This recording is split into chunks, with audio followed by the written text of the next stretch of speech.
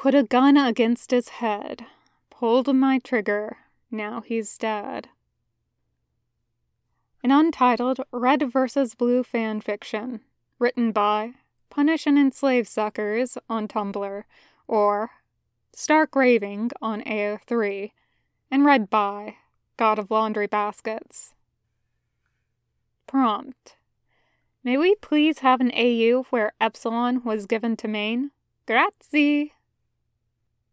Summary: so they gave you the defective fragment for the defective freelancer.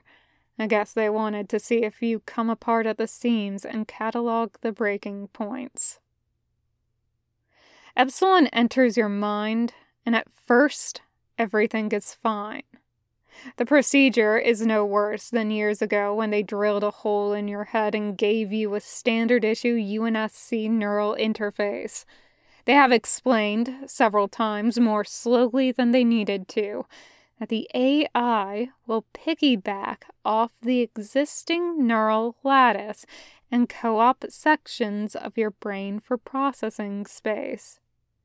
They have explained that, in your case, they have outfitted the AI with a very specific thought-to-speech subroutine that will, in effect, patch the gap in your brain's wirework that currently prevents you from processing the thoughts in your head to words you can speak.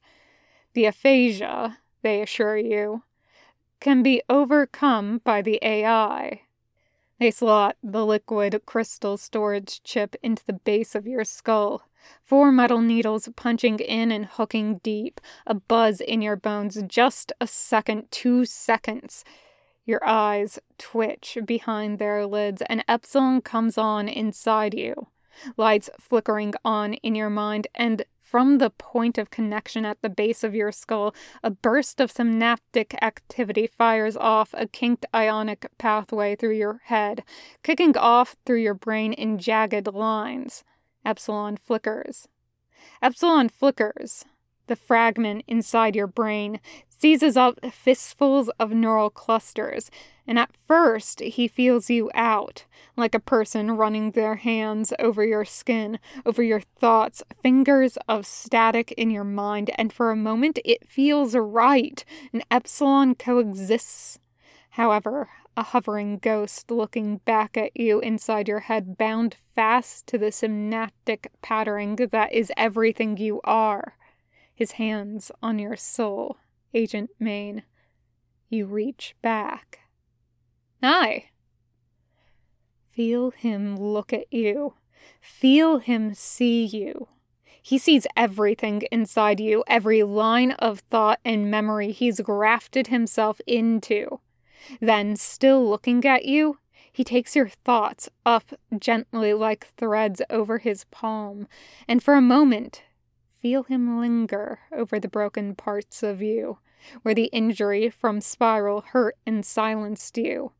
Feel him touch the memories like fingers touching a wound. And then he sets you on fire.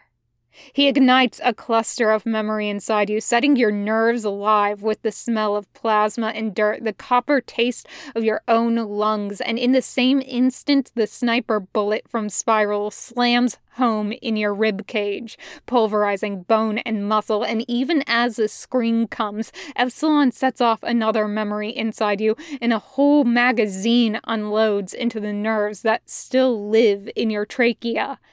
Epsilon douses you in the recollected fuel of your military history and burns you alive with it.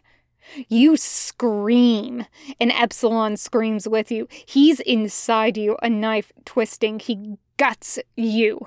He knows you, every moment of you, and he guts you anyway. And even as he does it, he's still integrated with you.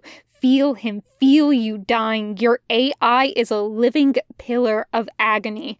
He's a nail hammered into your skull over and over and over. He's an electric knot glowing and twisting down into you, and you hit the floor on your hands and knees. You claw at your own face, clutch your skull, and howl. Dig lines of blood from your scalp and scream until your ruined throat bleeds anew. Feels like a gunshot as Epsilon starts to kill himself. He rips pieces of himself off, yanking pieces out like ribbons of skin, bleeding static, grafted into you. He kills himself and he kills you. He tears you apart. Don't say goodbye. Your heart seizes. I hate goodbyes. You flatline on the floor of the operating room. I'll see you again. All of the lights go out. The end. Thank you for listening.